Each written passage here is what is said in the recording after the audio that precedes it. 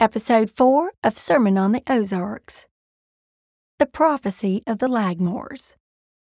Chapter 1, The Prophecy of Isaiah. The prophecy of Isaiah is an important part of the Bible. Jesus uses this prophecy to explain to his disciples why he speaks in parables. Therefore I speak to them in parables, because seeing they don't see, and hearing they don't hear, neither do they understand. In them the prophecy of Isaiah is fulfilled. What this means is that Jesus' method of speaking also describes his message. He speaks in stories because people hear the message, yet they still do not understand it. Let's use Season 1 to understand this further.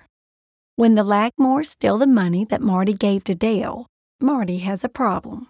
Similar to the way Dale was fishing to see if Bruce would take the bait and admit to stealing, Marty had to become a fisher of men. He rents a boat and goes looking for the Langmores.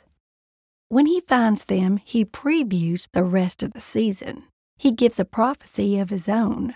If they take any of the money, they're going to have to kill Marty and put a family member in jail.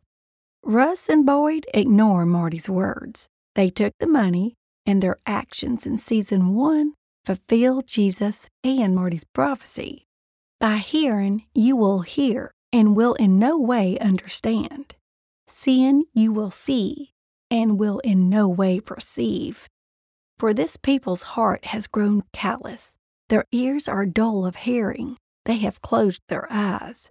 Or else perhaps they might perceive with their eyes, hear with their ears, understand with their heart, and should turn again, and I would heal them.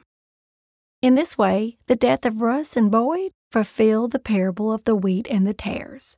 The two men are burned alive after Ruth rigs the dock at the Blue Cat. He who sows the good seed is the Son of Man. The field is the world. In the good seed, these are the children of the kingdom, and the weeds are the children of the evil one.